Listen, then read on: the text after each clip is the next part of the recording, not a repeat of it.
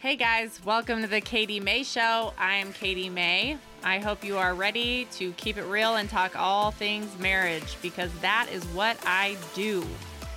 Thank you so much for joining me on the journey in the pursuit of having an awesome marriage and accepting nothing less for this one and only life we get to have here together.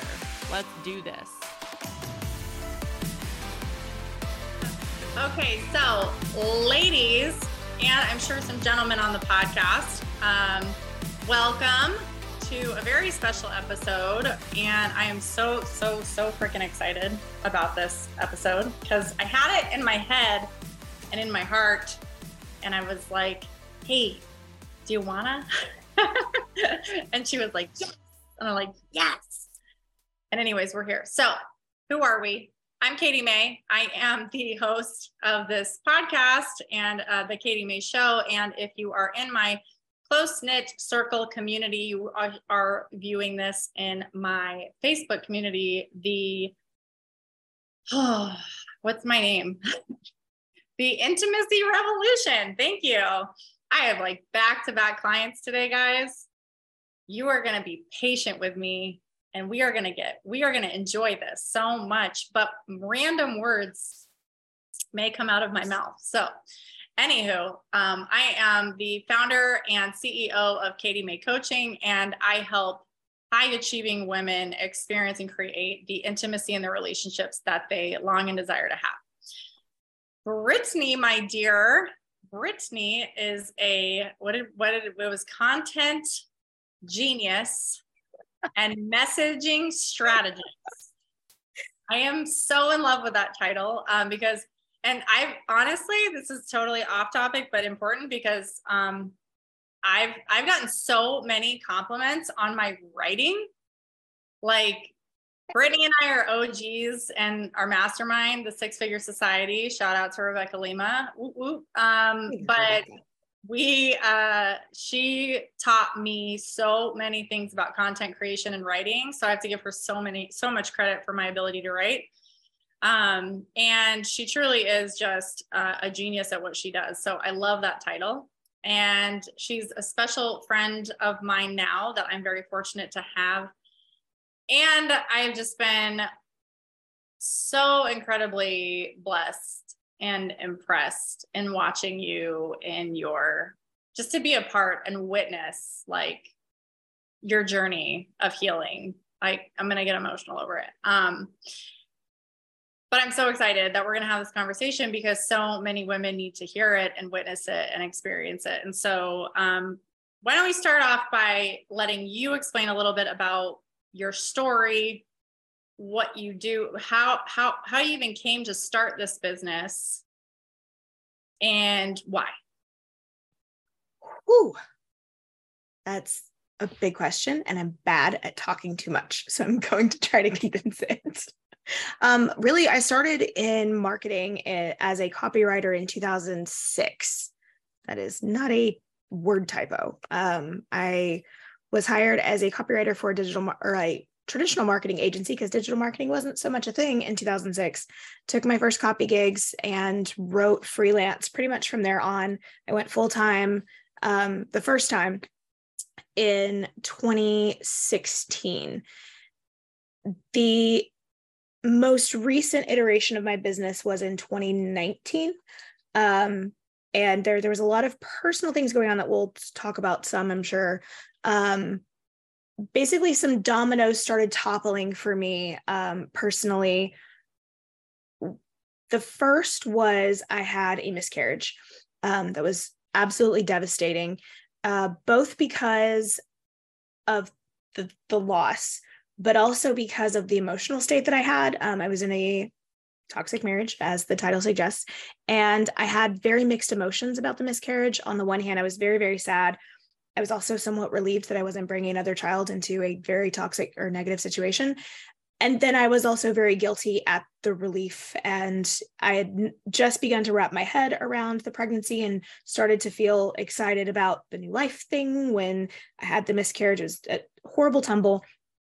Wound up seeking therapy support for that. And that was the first time I ever heard someone say to me, it's not you, it's your environment, it's the situation that you are in. And the tools that I got in those therapy sessions at the very beginning of 2019 gave me a ton of personal agency.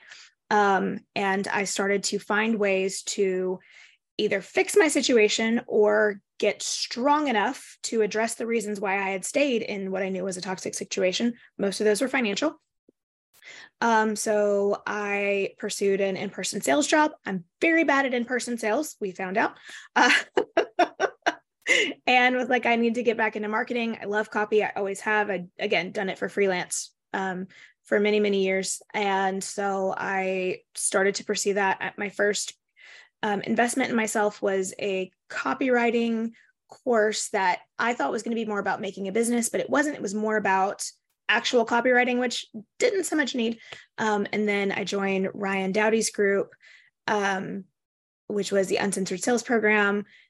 Went through that, became a coach in that program, and then invested in other programs like Six Figure Society, grew my network. And in 2020, actually October 14th, 2020, I went full steam ahead, completely full-time in my business. Actually overnight, my then husband attempted suicide. And because of that situation, I needed to take time off of work to handle those things. He obviously was not going to work after that incident. And so I had to figure out how to cover all of our bills with no time off. He had used up most of his time off during the 2020 furloughs, and basically $1,600 worth of bills, $1,400 in the bank. I had to figure something out. I'm very proud of the fact that I did. Figured it out, went full-time overnight, hustled my butt off, and made it happen. What is so freaking impressive. Thank you. I had lots and lots and lots and lots of support. And to anyone who is watching this, who was supportive of me, encouraging of me, referred me, some of y'all, your referrals paid my bills so many times, and I am incredibly grateful for it. Messages that I got just checking in on me, letting me vent, letting me express the things that I did not have spaces to express. I had several people with therapy backgrounds reach out to me, offer me free sessions, let me vent, give me tools that I could not afford to pay for.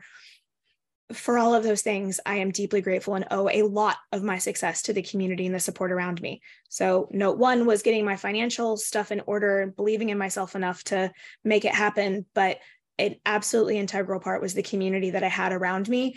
And for anyone who is in any kind of similar traumatic situation, trust people, let people in, build community around yourself, because whenever you don't have the steam to keep yourself rolling, they will be behind you and shove you, which was invaluably helpful. I think too, if I stop you real quick right there, because I think what was so important, and I'm from my own personal journey and other women that I work with, is the integral part of getting that trusted for you therapist to be able to validate your feelings and help you learn about yourself. Because I also find what people will experience in these situations is a lot of times, look, we ended up in a toxic marriage or in a toxic relationship and situation because we didn't really know ourselves very well. We didn't heal our past wounds, and that is what, ended up there. And then your support system around you may not be awesome. And so maybe you struggle trusting your support system and listening to what they say. And what I just heard you say and watched you do is you built like a whole new community by involving yourself in and around trustworthy, positive people, like the masterminds that you invested in, and those were people you could lean on and you could trust. And if these people are here willing to help me and push me, these are good quality, great people I can trust. Right. And so I think Absolutely. I really wanted to highlight that too, because I know people are in here being like, yeah, but I don't trust what these people are talking about. And maybe that's true. Right. But it doesn't mean that you're stuck with the community you have either. There's plenty of ways to recreate that for yourself too. Jenny says, I just got out of a horrible 10-year relationship. Started hanging out with different people and more positive and just good energy. I am engaged now and my first boyfriend in high school. And it really is your environment. So, congratulations on getting out of that, Jenny, and your new engagement. So that's such cool news. So, Brittany, on to the support part. You were saying you're blown away by that. Yes. You tried to commit suicide, attempted, and then you pulled everything together. What does running your business look like after that?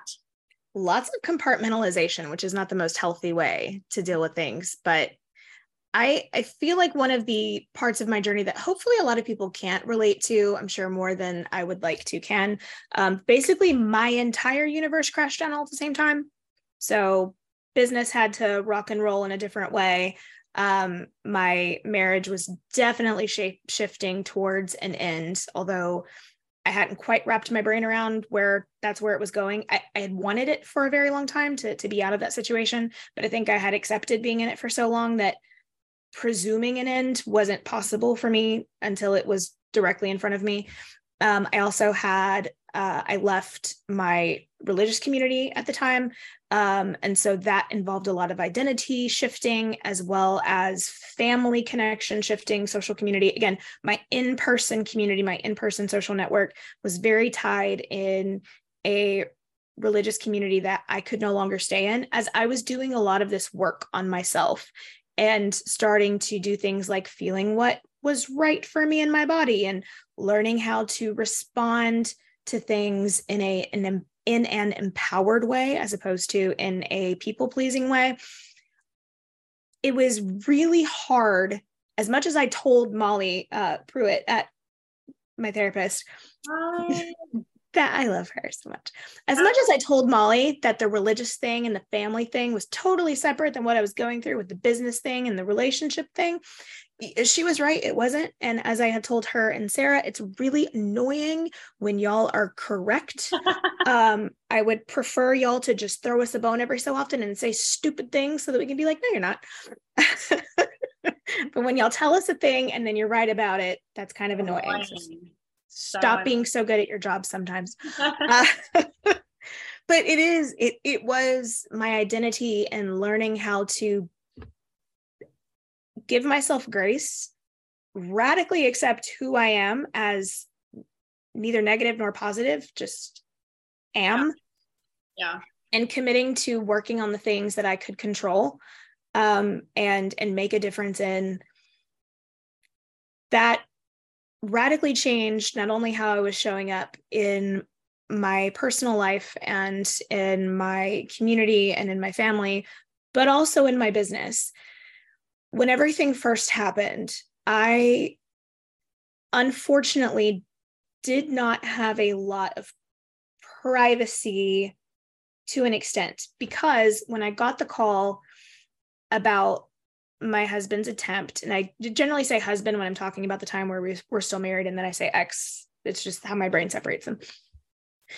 When I got the call about his attempt, it was in the smack dab middle of day 3 of my very first live high ticket launch. Like, I was streaming when my phone kept ringing and I kept ignoring it. And then I got a text message from the interventional therapist at the facility he was at saying that they had to talk to me immediately. Or maybe I think it was through his phone, but it was her, something like that. And so I looked down, clearly distracted, looked down in the middle of my stream and said, hang on, guys, there's a personal emergency. I'll be back. And then I wasn't back for 5 days. I had a group of just under 1,000. I don't remember how many people were registered for the challenge. But there was 60 something people that saw it happen. And I got a myriad of text messages and DMs and are you okay? What happened? I'm a parent. And so of course there was fears that something had happened to my boys or happened to my niece, or, something catastrophic had happened, which it had, but not as catastrophic as it could have been. So I did have to share what was going on with a probably larger circle than I would have. My default is to keep everything to myself. I like to take my problems, take my trauma, package it up really pretty, deal with the messy all by myself, and then present it as a beautiful package to the world and be like, okay, now here is the thing, and I can share it now. I've always called it reporting. Molly had a therapy word for it, but it was basically getting it to a societally acceptable level of sharing before I shared. I was not able to do that in the situation. Looking back, that was one of the best things that happened, again, because I was then able to accept the love and grace and support that my amazing community had for me that I had no way of predicting. I'd never expected that anybody could love me so self-sacrificially. I mean, even to the extent I had a friend that sent me an Instacart, like 6 months of Instacart for free. I had another who I knew wasn't like making money hand over fist, send me dinner, multiple. I feel like people bought dinner for me for like a week straight without me having to touch the kitchen. Several business colleagues had got together that were in one of the groups that I was in, and they hired a cleaning service for me to come into my home and help me catch up. Like there was just so much support, and all of the moms in business that I had surrounded myself with and tried to be supportive and encouraging for, they then mommed me. And it was the most amazing and beautiful and empowering gift that I could have ever received. Again, I keep going back to that. Sharing the things and talking about the things was incredibly embarrassing and very, very difficult, but it also allowed me to open up to the level of support that I needed, both personally and to keep my business rolling. And that made all the difference in the world, again, both financially and personally, as I was moving towards processing the situation, handling the situation, and then, healing, dealing/healing moving forward. I mean, just the amount of everything you just expressed and explained on a verbal mapping, if you will, right? It's like, oh, and you're running a business. Yeah. Oh, and you're taking care of children, right? Like, I mean, it's just the amount of energy you have to just feeling yourself and under those circumstances. But then to continue on and know that you have to keep the business rolling or you don't have income, like it's so very hard. So I noticed you talked about like you said, you disappeared for 5 days, right? I know there's an after he comes home story and continuing story, right? So first of all, before I get ahead of myself, when did you know that it was like, this has got to, like, okay, I've been through this. He's attempted suicide. I'm still running my business. I'm keeping the family together. You said you hadn't quite wrapped your head around, like, this is the time to leave. When was that time for you? Like, what did it take? There were a couple iterations. Sorry, I'm echoing. Is that better? And guys, let me know in the comments if the audio is acting funny, because I got a couple times of feedback. So just let us know in the comments if that's an issue. And this is Brittany Holt Morgan. I am always in awe of your strength. Amanda McWhorter. I love Amanda so much. So nobody's saying anything in the comments, but okay. I don't hear it on my end. So okay, cool. It may just be my Wi-Fi. We had to reschedule this initially because my Wi-Fi yesterday just decided to not exist. They hit a service line while they were doing some like road work across the way. But yeah. So when did I know? I knew a couple times. I knew a lot of times. There was several moments in my marriage where I knew that it was not a tenable situation. Mm-hmm. I feel like there was a couple of pivotal moments. And I feel like in a lot of stories that I've heard since becoming open about my story, because that's the other thing about being open is whenever you're open, other people can be open to you. So there were some people who did not come to me for support, but they came to me for community and for commiseration and to say, I am going through what you're going through and I'm not brave enough to talk about it. Thank you for talking about it. Yeah. Thank you for making a space where I can share. Create a space for that. And it's hold a note to talk about mental health first Fridays that were a thing that happened. Like I'm gonna make a note because we are both so ADHD. offers that came, or like things I did because of the situation that I would not have thought of otherwise. I'm literally writing this down because I will not remember. I'm writing it down too. I'm gonna remember. Yay! So we'll remember this. Okay. The first internally pivotal moment that did not change any action on my part, but I did verbalize where I was at to a friend for the very first time, was around my 10th anniversary. I was married for 13 years total. We were together for 11. It just took a long time to get divorced. Around my 10th anniversary, I told a friend that if the next 10 years were going to be anything like the first 10, I couldn't imagine that. Like the depth of misery that opened, like the mental chasm that opened when I thought about doing the same thing for 10 more years was heartbreaking and devastating and awful. Mm-hmm. And I'd not told anyone that I was that miserable. I'm sure many people knew it. People that loved me and knew me knew that I wasn't myself. But that was definitely a moment of opening myself up again to share what my thoughts and my feelings were. And instead of getting judgment from her, she was kind of like, yeah, if I had been through what you've been through for the last 10 years, I wouldn't want to do 10 more either. That external validation helped a lot. The second one was the moment when I started individual therapy. Blue Cross Blue Shield in its wisdom, but I feel like it was much more of a divine ordinance moment.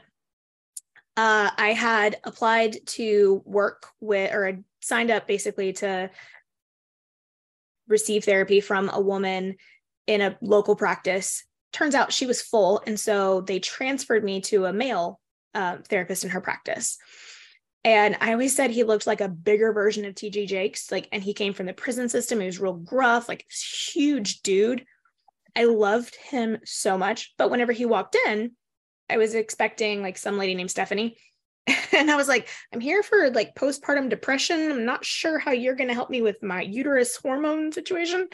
And he was kind of like, I got a wife and some daughters. So if we click, we click. If we don't, we don't. I'll help you find somebody else. Yeah. He was absolutely the best person to work with me.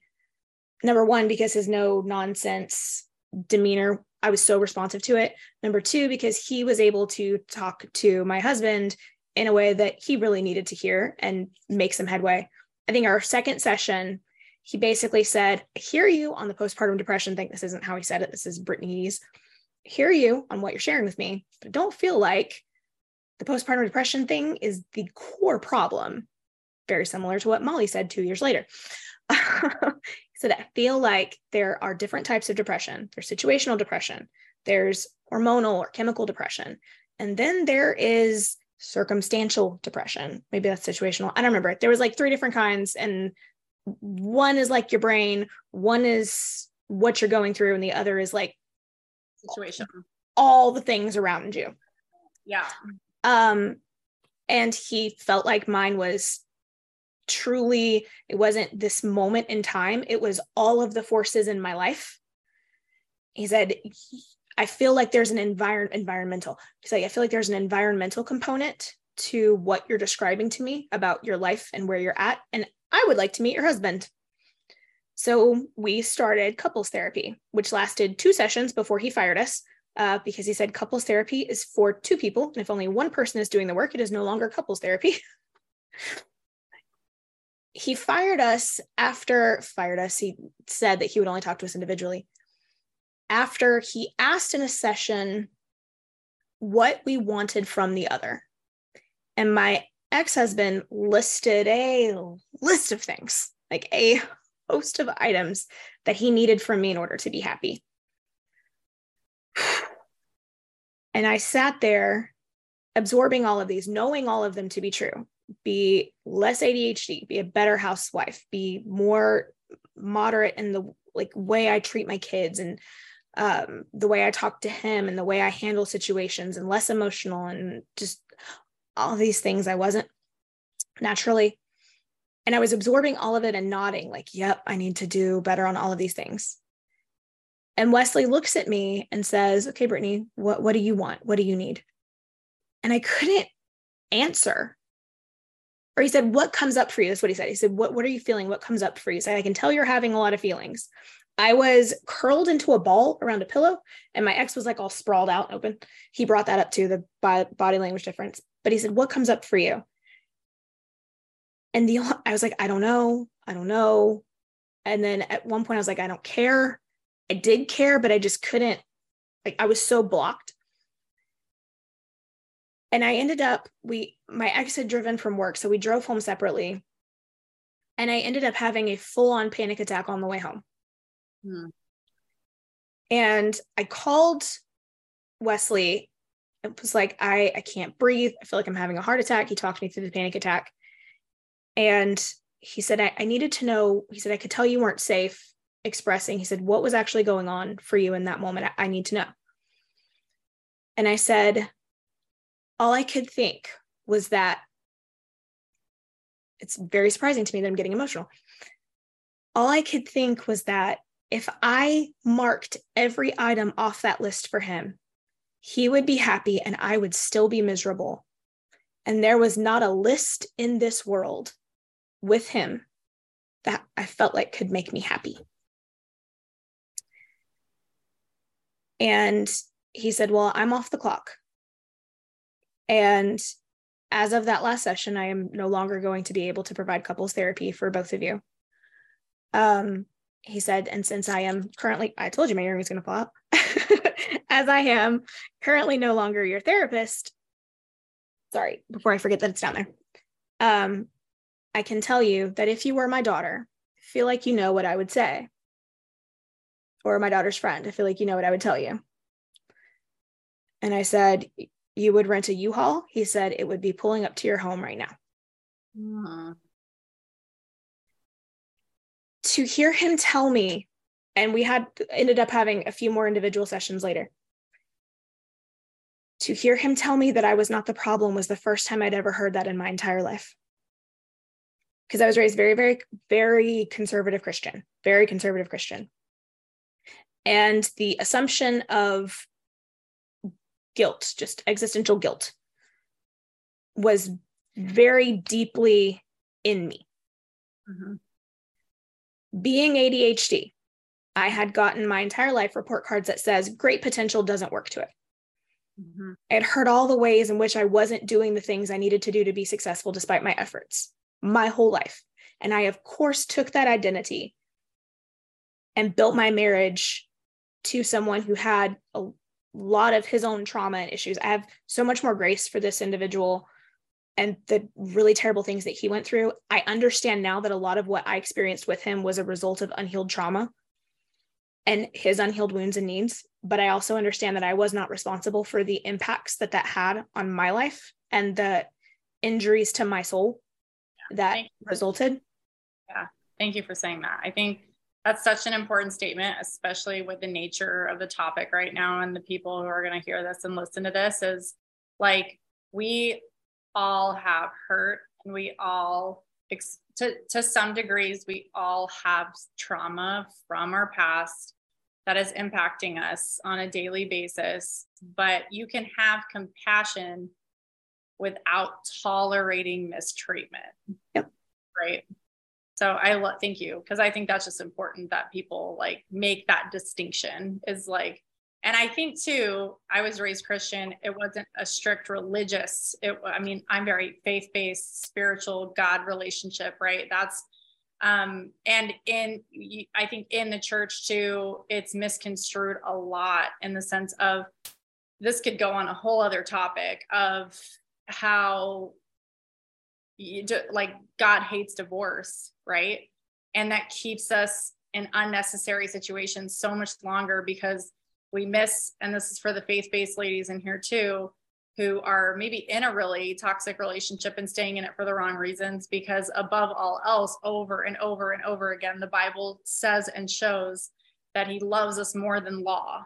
Not that we're exempt from it, but like if he doesn't ever want his children to be abused or hurt. He plenty of times, if you look through biblical teachings and, you know, conversations with his disciples, he urges them to get out of harm's way, right? Like on the Sabbath, you're not allowed to harvest or eat, and they're eating wheat. And, you know, the Pharisees are freaking out, and he's like, they're hungry. Like, you're missing the whole point of scripture here, you guys. Like, it's love, it's giving.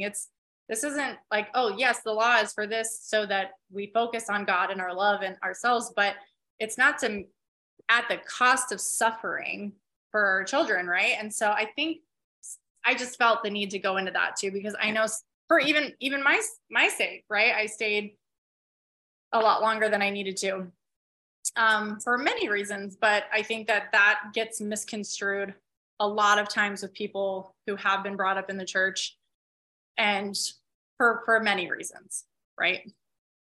Also, just, I know we're like going back to the thing, but on that note, 1 Corinthians 7 has a get out of jail free card when it comes to divorce. If an unbelieving spouse leaves the believing spouse, you're free.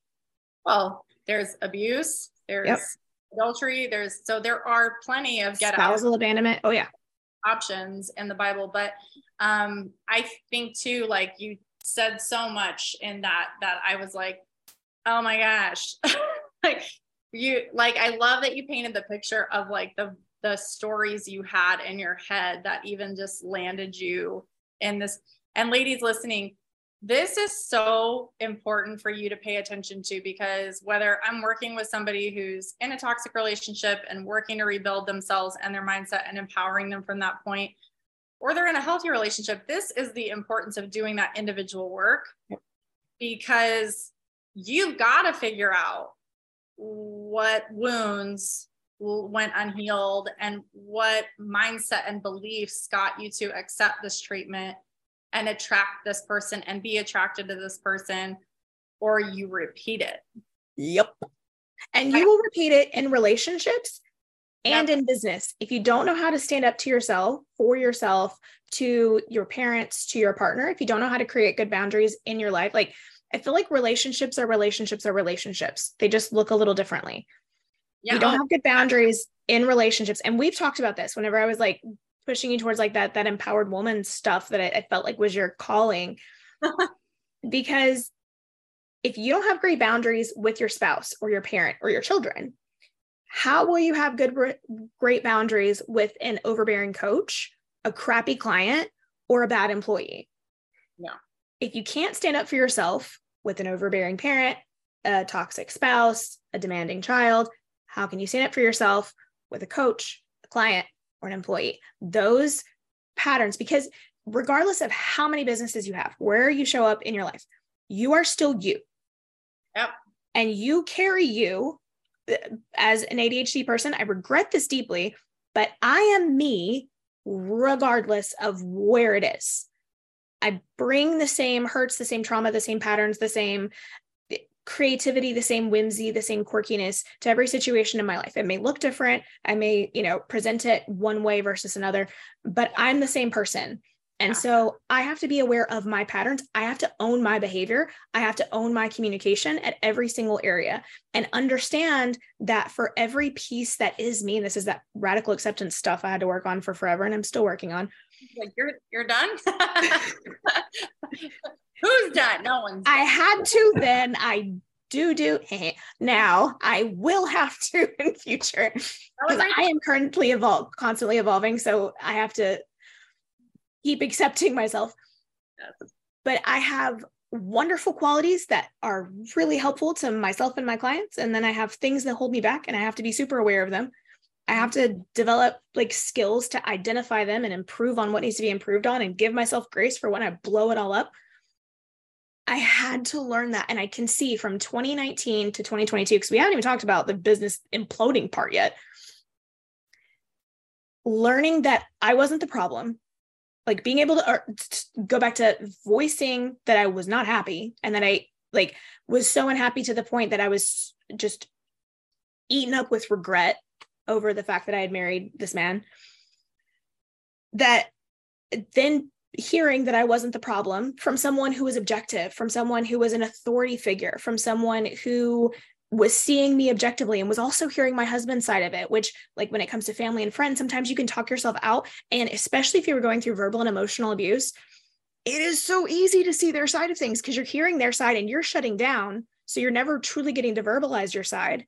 Yeah. So getting to hear that from someone, hugely powerful. Yeah. And then I feel like the third moment was just when not in anger, not in a fight, when my now ex-husband asked me if I wanted a divorce, and my answer was yes, please. But that conversation was precipitated by, again, this is months after his attempt. He started going through really intensive therapy, and about a month in, he quit. And we had this conversation where he's like, I can't change for anybody but myself. And I heard, I'm done changing for you. Yeah. And this is, a year and change, almost 2 years after. That's so hard because he's absolutely right. And I want to highlight that because so many women are in here and they have like the husbands that are like, oh, well, if you're going to leave me, I'll go to therapy. So on one hand, he's absolutely right. He cannot change for anyone but himself. And ladies, this is why we can't force them to, right? Which sucks in so many ways for so many reasons. But what he said in that statement was, I'm not willing to change, really. Right. And all I could see was how I had bent over backwards for this marriage, for this family, for my dreams of what my future could look like, because I had grieved my marriage a long time ago. Mm-hmm. I grieved my marriage. I had a couple different moments of full-on breakdown grief where I grieved the situation that I was in, where I grieved the end of what I had hoped and dreamed for. Then I had to grieve what wasn't going to be able to happen, like my kids being in a 2-parent home. That was December 5th, 2020. That's when I knew I was basically done. He was making a ton of decisions that were very much against everything that he had been recommended as part of his therapy, his medication, all of these things, just really bad decisions. He needed to. That was what he needed to do for him.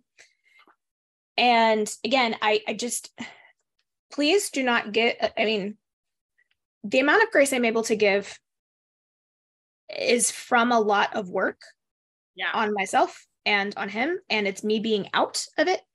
I had to be a lot harsher in those moments. I'm sorry, I'm plugging things in and I'm my thing to spell. I did have to be a realist, but I'm able to be a realist with a lot more grace now that I'm safe and I'm out. This would not have been a helpful mindset for me while I was in it. I had to be a lot more blunt with myself and have a lot more like myself-focused language at that time. Now I can be a little bit more gentle towards him. And hopefully my plug-in, there we go. But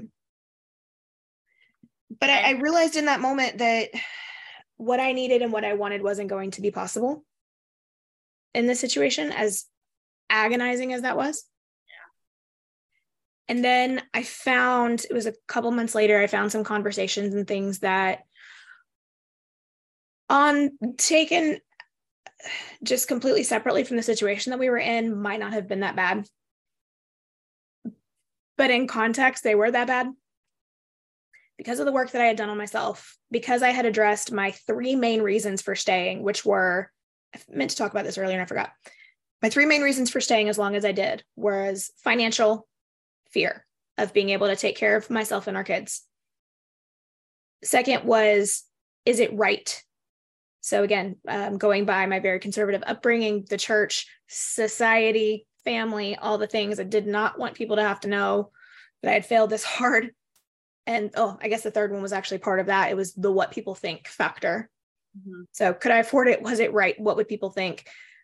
As I was doing the work on myself, those 3 things shifted radically. Again, I was proving to myself, and my dad said, well, then him making this attempt was one of the worst decisions he could have made for multiple reasons, because it made me prove to myself that I could do it financially. The what people think factor, again, went out the window, because whenever your literal survival and taking care of your kids is on the line, what Betty Sue down the road thinks of how you're doing it ain't important anymore. Right. And the was it right piece, as I was going through these identity shifts and learning how to accept myself and truly listen to what I thought was right and believed what was right in my soul and in my relationship with God, that shifted the conversation massively and allowed me to see paths forward that I could not see before, both from a survival standpoint and then also from my view of the world is different now. I told Sarah Buhner in a podcast episode that we recently did, it was like looking down hallways, whereas before, because of my need for safety and security, I could only trust the glass doors. I had started to build a trust within myself, to advocate for myself, to take care of myself and my kids, that I could open doors, I could walk through doors that were not glass. Because I trusted myself to handle whatever came next. And I had to build that over time. So when I confronted my husband about these text messages, I literally held my phone up with the screenshots of the messages that I had seen. And I actually had seen them twice. I'd had like a spidey sense of things going on at the beginning of April, mid-April. And I checked his phone while he was asleep, because while he was in the mental health facility, I had access to all of his things. I checked his phone, found these messages, told one of my friends about it, and not really dealt with it again. And then she made mention, like, you probably need to take some screenshots in case this doesn't work out and there's issues in custody or court or whatever, and you need this evidence. So I went back to do that and take those screenshots. Some things had been deleted, but most of it was still there.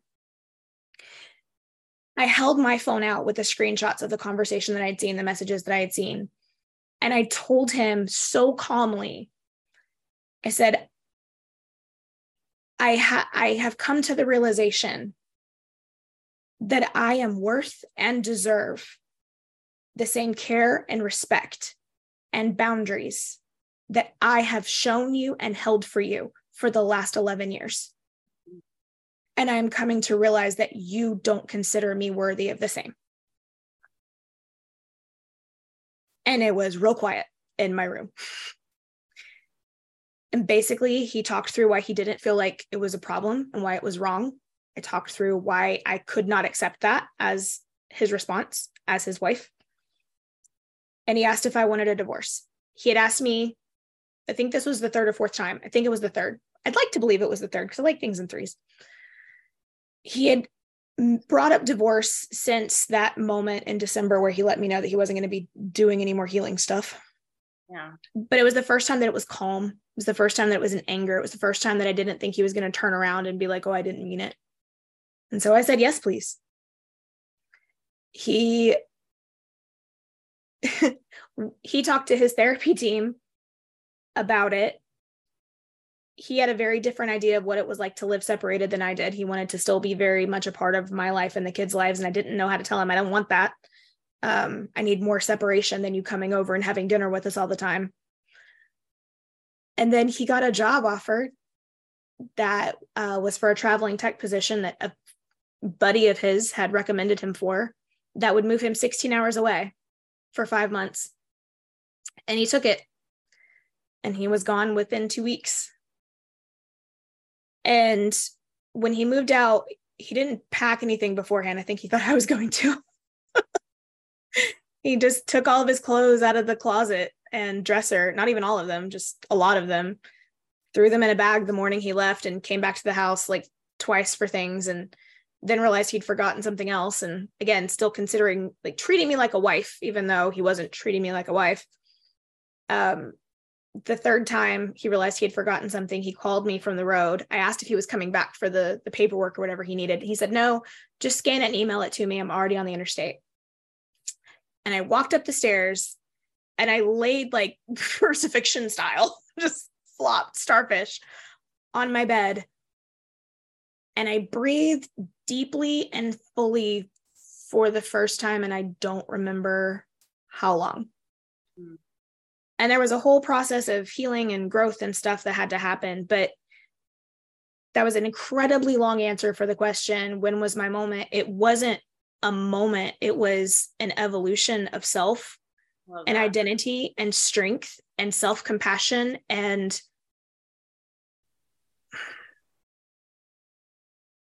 taking care of myselfness. It was this, I had to develop this identity of I am the kind of person who can handle whatever gets thrown at me. I have always been the kind of person who can handle whatever gets thrown at me. And so regardless of if this is the right choice or the wrong choice, I'm going to figure it out. And I've got me and I've got my kids. And it was that feeling that led me through every business decision, every time I showed up to network whenever I didn't feel like it, every time where I trusted my community to handle my story, every time where I used what I had been through to create an offer, which again happened a couple of different times, and every time where I spoke up and advocated for myself, or when I owned my mistakes and the times, because there was a lot of times where I had agreed to a project that I couldn't complete because my brain was too blech, where it was too much for me. And there was a lot of times where I had to have the strength to reach out to an angry client who was also in a couple of different times a colleague or a friend and say, I'm sorry, I'm trying, but I'm not going to be able to do this, or I failed, I didn't do this. All of those moments of allowing it to have the chance to be terrible, not having to do that thing where I wrap everything up perfectly and tie it with a bow and present it, where I allowed the real to be what it was and trusted myself to handle the consequences. That shift of trust and identity was the moment. That moment just took I would say 3 years start to finish for that evolution to happen. And yes, again, this whole time I'm dealing with a business, I'm dealing with a special needs child, I'm dealing with a teenager who showed up in my house. I got her through college and my own mental health, my own identity shift. And it was a lot, and it was a lot all the time. But I built a solid support system around me, and I realized and invested in the center point of my support system is me supporting me. Accepting me, loving me, good, bad, and ugly, realizing what I can work on, but saying, hey, everybody's got stuff to work on. This is my version of it. And I'm going to continue to put myself out into the world, even though I know it's not going to be perfect. And even though I know it's not all the time going to be what I feel like I'm capable of. And I got to let that be okay. And when I flub it up, because I did, and I do, and I'm going to keep doing it, and I'm sorry, but it's going to happen. I'm worthy anyways, and I'm strong anyways, and I got me anyways. I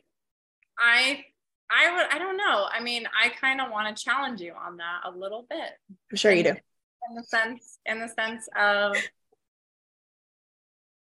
everything you said was amazing, except for the fact that we're never perfect. So of course we're going to make mistakes, right? But where you are today, who you are today, because the Brittany I met when I was 2020, when I was just getting started in business, your energy, your personality was completely different. I mean, still Brittany, but you were like, the way I can, I don't know if this is like, it's almost like a somewhat hollow version of yourself, right? Like the amazingness was in there. We got glimpses of this amazingness, and like always loved you to pieces, right? It was like, but then there was still just like a part of you in comparison from then to here now. On the outside looking in, you're just like this whole vibrant, just amazing human being, because you just don't have that weight, like, and the work that you've done on yourself. I don't believe that you're going to go back, rock back into business and continue that same pattern, continue that same living. You were just out of this trauma and healing your past and present trauma, just walking through all of it. So there's definitely pieces that were like trauma and situationally related. And then there's pieces that are my neurodivergence and me. I have this kind of consistent pattern of over promising or over committing myself. So I have to recognize that there are things that I am carrying forward that are kind of pieces of me that I have to continue to work on. And I don't think that my flub ups or my imperfections are the same in any way, shape, or form. I just know that part of me accepting me is not denying that flub ups and failures are going to happen, but it is acknowledging that they will. And this is for me. And this isn't, some people may not have to do this to the extent that I do. Because it holds me back a lot. The what if I can't holds me back so much.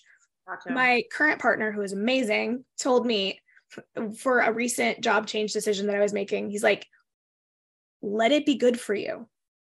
Give it the chance to be good for you. Because there is a part of me that even though I've done all this work, I spent 11 years in, I've spent 2 years out. Mm-hmm. And even before my ex, again, I had a lot of identity things that were wrapped up. So I spent kind of like 32 years in and 1 year in transition, 2 years out. So there are still default habits, especially when I'm tired or when I am in an emotional trigger zone. I was diagnosed with CPTSD.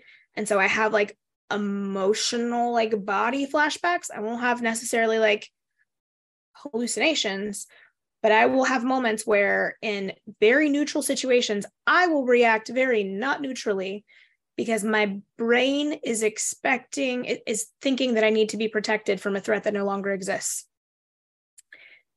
And so for me, accepting the possibility of those events is incredibly important. Yeah. For me moving forward. And I know that for everyone it's different. And I do look at myself totally differently and I celebrate my strength in so many ways. But part of that for me is that realization of even if it's not, still I'm worthy, still I get stuff done, and still I'll figure it out. Amen, sis. No, facts. That's such a good way to put it. I always hear like, and I'm always so aware of language and what we tell ourselves and what we reinforce ourselves, right? It's like, but you're absolutely right. Like to be able to have that awareness and say like, hey, if I even try to deny that the permission for me to be able to make mistakes or things not go well. I mean, I feel like everyone needs to understand that that's just, I can't tell you how many times I'm on calls with women who are drowning in their own standard for perfection. So that's the whole podcast in and of itself. But I love that. I love that you painted that picture. And there was one thing we were going to go up. Amanda, sorry, comments.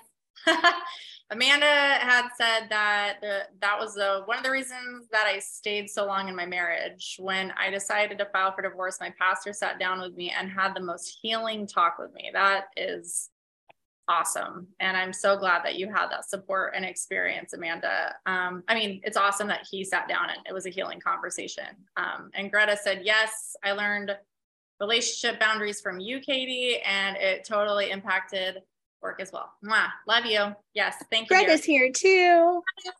Greta's in the house. We got a lot of what's up? My besties.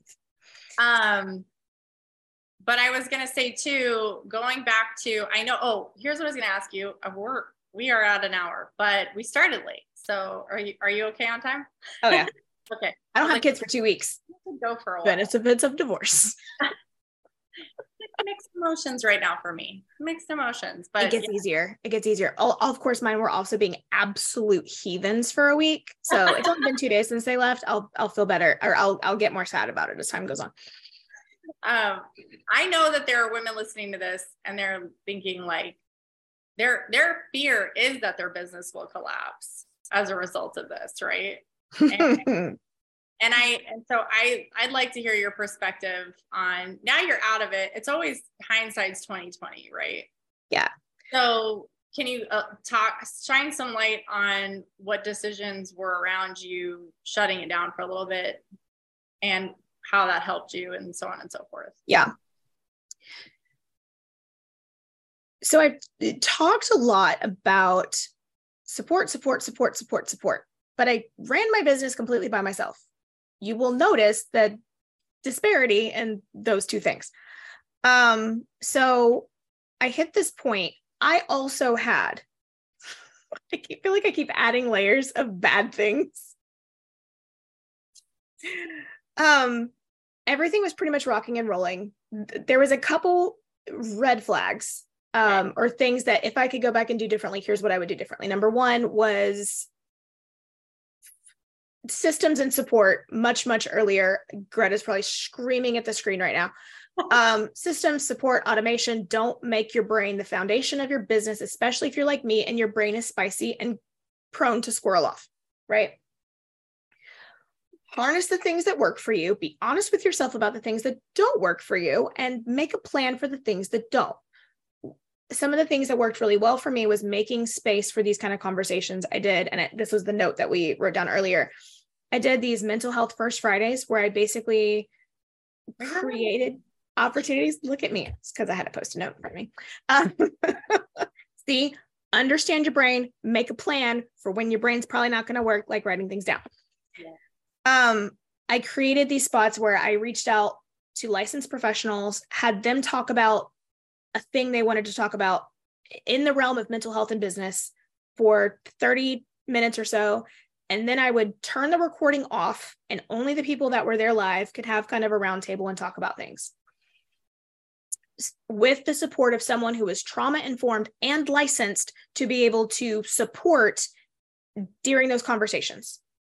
Because of what I had been through, I understood the danger in trusting someone who does not have that training to be a support person in a highly traumatic, highly potentially triggering situation.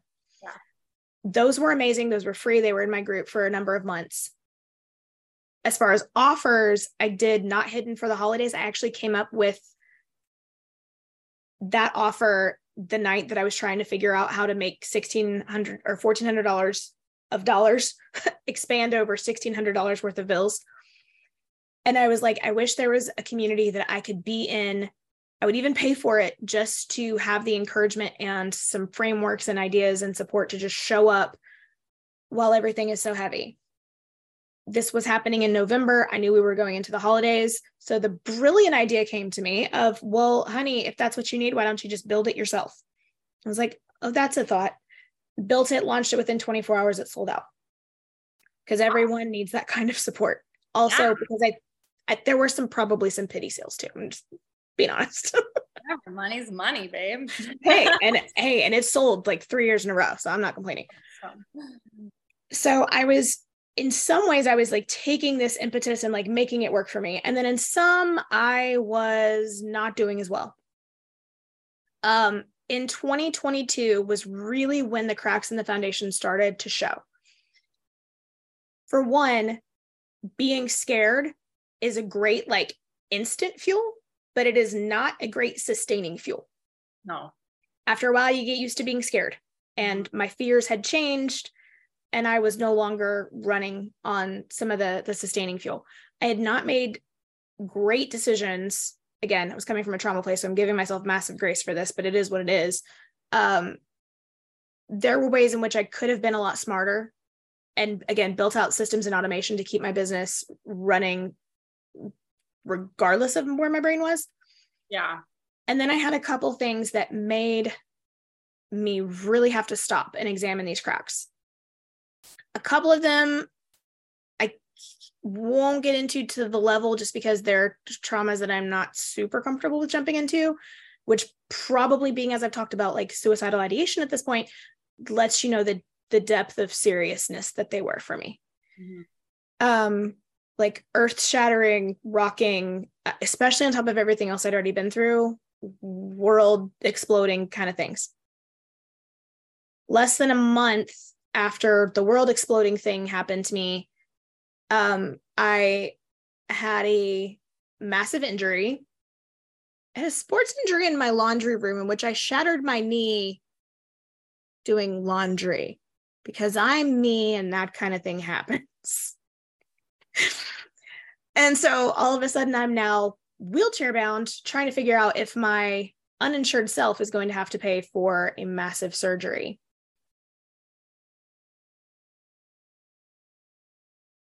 Not 2 weeks later, I made just kind of an offhand comment about a friend's business colleague that had her entire program stolen. And I didn't mean it to be violent because I'm me and I make dark humor kind of jokes, but apparently Facebook thought it was violent and they banned me from Facebook and Instagram, which was my primary source of income, for 30 days, meaning I also could not manage clients' accounts. So in one day, like in I won't even say a 24-hour window, it was like a 6-hour window. My lights got shut off. Found out it was going to be over $2,000 just to see the specialist to determine if I needed surgery, because the first 2 doctors I had seen said that my damage was too extensive for them to handle. I was paying for all of this out of pocket. I was paying out of pocket for them to tell me they couldn't help me, which was super fun. Love the American healthcare system. And I got really, really bad news about the whole traumatic explosion thing. And again, I said at the beginning of this that my default was to shut down and hide. Mm-hmm. And the combination of things that were snowballing on top of me in a very, very short period of time, all the healing and identity work that I had done to that point, was I had a lot of great boundaries and fences, but this was an avalanche. And I went very fully into some of those old unhealed patterns for safety and security, because in that moment, my brain knew that what I needed was to be inside of it very safely. And as of March 2022, I did not make any more offers. I managed the clients, the one-to-one clients that I had on hand. In May, even though I had found out my knee was doing better, I was rehabbing it. I was still on crutches a lot of the time. I was still in a really full brace. I had managed the light situation. I got that managed the same day, actually. And I had handled a lot of some of the personal things, but I was still working through some of the repercussions of it. I just knew that I needed something different. And I talked to Mecca Palfrey, who does career coaching. I let her know that I was thinking about quitting entrepreneurship and going back to my W-2. And basically that financially was getting to a point where I had to make a decision. Like, am I going to look for a full-time job with stability and benefits? Again, health insurance was, because of my knee, very important to me at this point. Or was I going to get myself together, as I was mentally and very unkindly calling it in my head? And she gave me these amazing words. She said, "You're not quitting, you're diversifying your income." As entrepreneurs, a lot of us have heard that. Take 7 streams of income to become a millionaire. I needed to diversify my income. Love it. My situation, entrepreneurship. So good. Did not fit my situation. I needed a different stream of income. I needed a team around me. I needed a boss to take some of the decision-making off of my shoulders. I needed stability. I needed a paycheck coming in every 2 weeks to be able to take a break from the hustle and focus on me. That was absolutely the right decision for me. I'm not even in the same W-2 that I got into. Not even in the same, because it was an agency situation. It was a lot of work. I got to play at massive scale. I'm super thankful for the opportunity. I loved for 9 months. I had a great team around me. I had amazing people. I got to spend hundreds of thousands of dollars a week of other people's ad money and got to play with content and copy at scales I have never gotten to before. I probably will never get to again. I had celebrities for clients. It was awesome. It was an investment in yourself on training, for crying out loud. Like, you not only got the stability and the peace of mind that you needed, right? But you also chose your W-2 very wisely, and you got a lot of education for you to come back even stronger too. I think one of the most important lessons from all of this but especially that part of my journey, like the piece of development that I had to do. And apparently I'm bad at like understanding lessons before I've lived through them. I'm sure some people can relate. Well, I think most. Again, I had built this, I can handle it, you know, whatever throws at me, I can handle it. But this was more of a, I have been at times called stubborn. Oh, you're not. What?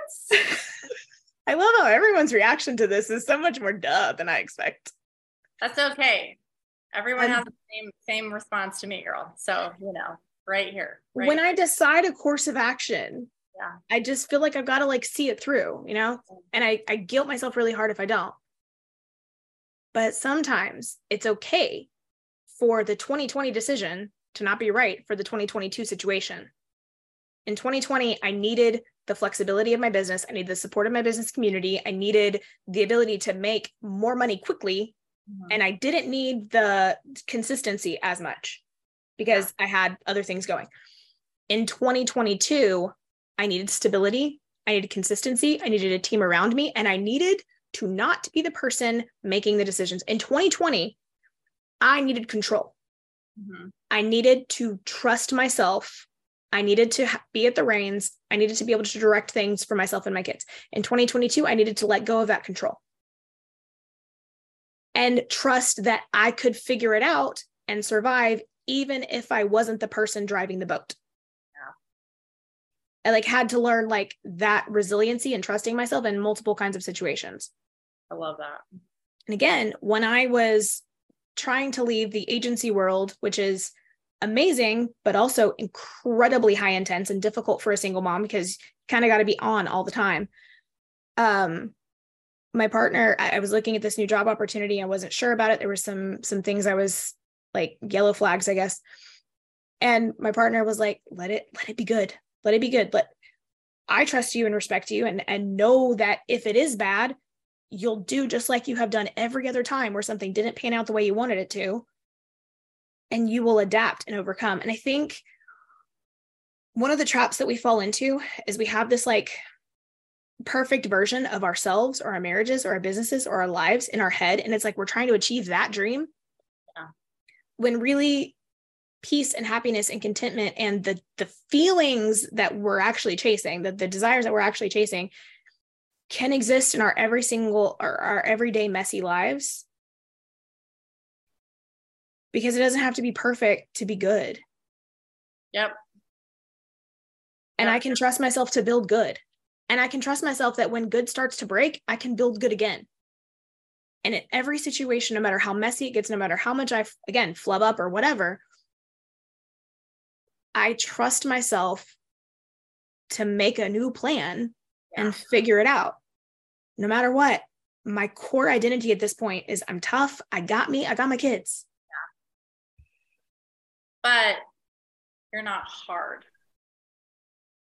And that I see in you too, which is so cool because there's so many ways you can come out of a situation like you did, right?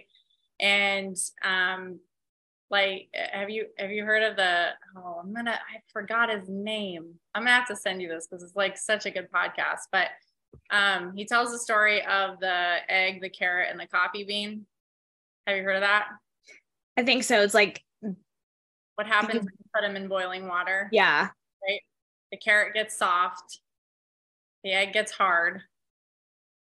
The coffee bean now literally changes what the water is. You literally can't call that water anymore. You call it coffee, right? So there's only one agency within those three things that creates a total change within its environment, right? Because you changed to such a degree. You had a choice to get really hard and bitter and upset and withdrawal and just stay in that survival time. And you had a choice to just get really soft and be a victim and poor me. And you would have been completely justified in either one, right? Like anyone listening to this podcast can listen to that. And I'm saying this because I think so many people need to understand you actually have a choice. And you chose the very much longer and more complicated, but so much more fulfilling road of truly looking at your wounds and healing them and giving your ex grace, not continuing to drink the hate poison, right? Like, hey, I'm going to release him. I'm going to forgive him. I'm going to find peace within myself, which opened up the doors for so much beauty in your life, right? Like today. There's not a way for you to know this because I don't ever talk about this, but of all the things from my journey inside my soul, that's the one I'm most proud of, because I still feel like me. I feel like I reclaimed who I was, who I was meant to be all along throughout all of this and throughout. Yeah, I love that. All of the things that happened to me, I still love so hard. Mm-hmm. I'm still silly and quirky and annoyingly goofy. And it has gotten the wind knocked out of me a few times. But there is a toughness in who I have chosen to be. It's resilience. Yeah, it's like I'm committed to this growth, and I'm committed to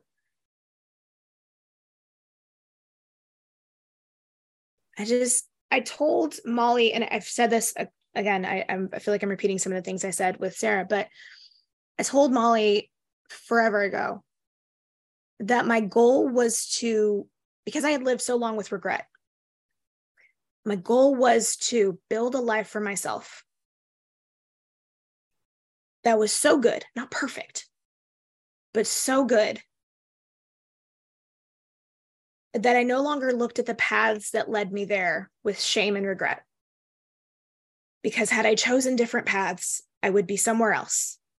And I didn't want to be somewhere else because where I was so good. I fully committed to that. In doing so, I had to let go of a few things. I had to let go of the need to be right. I didn't need to win the divorce. I did win the glow up. I didn't need to win the divorce. I didn't need to be right. I didn't need to win custody. I didn't need to win child support. I didn't need to win the biggest business. I didn't need to be right in every single thing. I had to let go of those pieces of me that had been very deterministic of how I operated. I just wanted to be good. And there was a couple times where people in my life did not agree with how I was operating. Yeah. Not fighting certain things, having the relationship with my ex that I do now. But I'm so glad, because I feel like those things that I was just like, yeah, no, I know what I want, and what I want is peace. What I want is joy. What I want is to listen to my body, listen to my spirit, listen to my soul, and figure out what's right for me in this decision and pursue that with dogged determination, not external validation, not some amorphous idea of right, not some trappings of success. Yeah. I have to look at my situation, understand myself, understand what I'm responsible for, which is my children and my life, and commit to making that the best that I possibly can make it. Mm-hmm. And I am so freaking proud that I'm looking back at all the different iterations of me over the last 34 years. And I feel like every single one of them would be proud of me. Mm-hmm. Because I made it here, but I didn't sacrifice who I am. Instead, I found her and I invested in her. And every time I got knocked down, I picked myself back up and we kept going. And again, the biggest shift deep inside is not just in business or in personal or in all of these things. It's feeling at home in myself when I look in the mirror. In last year, it was like a little TikTok challenge where it was like, do your 3-year pictures. And what everyone had been saying that they see, they saw joy in my eyes and things like that, I saw, because I looked at pictures for myself from 2019 and how my face was smiling, but my eyes were just very flat and hollow and cold and old and tired. From here up, I just looked exhausted all the time. And I would be smiling and I would be doing all the things, but it didn't reach my eyes because I was tired. And I feel so proud of the fact that I got her out. And again, that she is me, that like all this was in there that whole time. All of this was in there when I was 19 and making the decision to marry someone that I didn't need to. All this was in there when I was 8 and identifying myself as lazy and stupid because I wasn't living up to my potential. All of this was in here when I was 30 and 32, going through just absolute hell with no way of knowing if I would survive it. And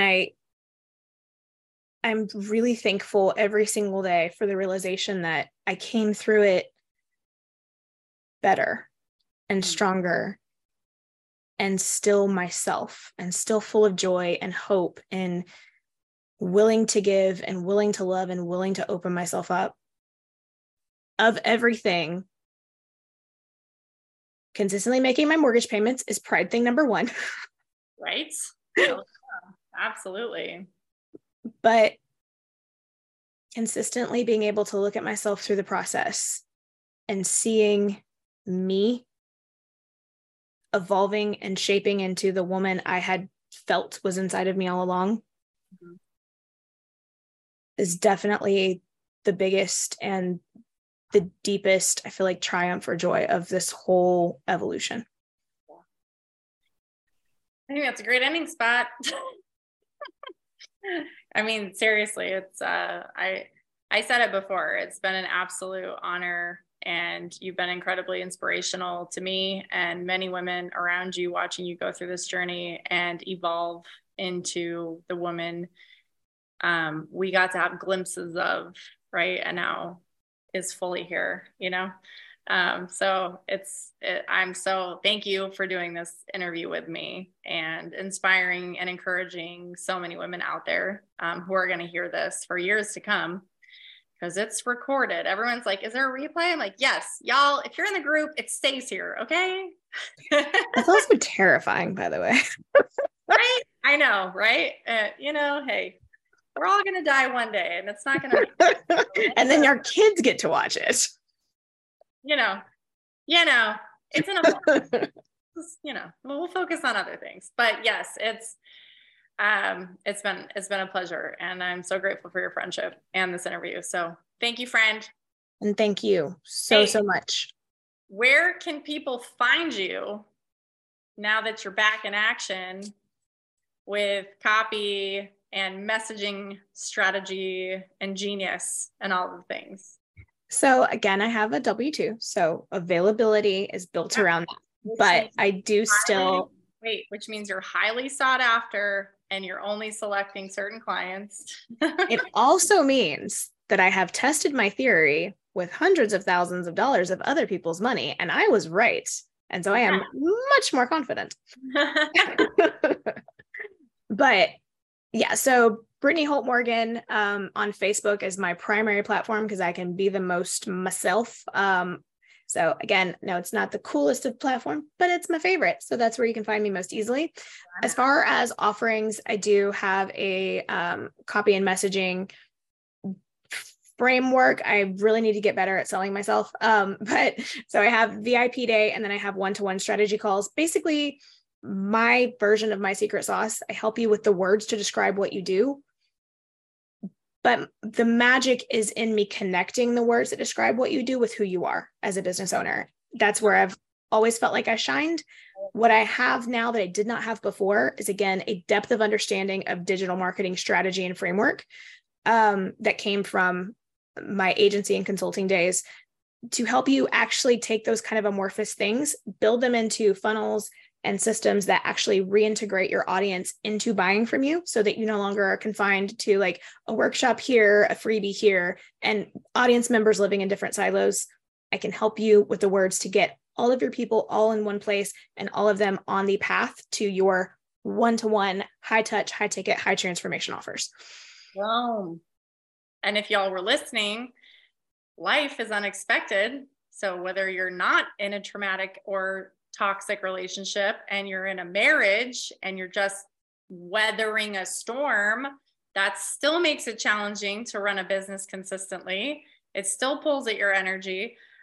So systems, scaling, CEO, all of those, the fun words that Brittany threw out there throughout this, that I am literally listing because I have no more words left in me. Do the things that don't require you to be all things to all people all the time. Stop wearing all of the hats. So, all right, lady, you're amazing. Love you. Mwah. Thank you again. Bye. Bye.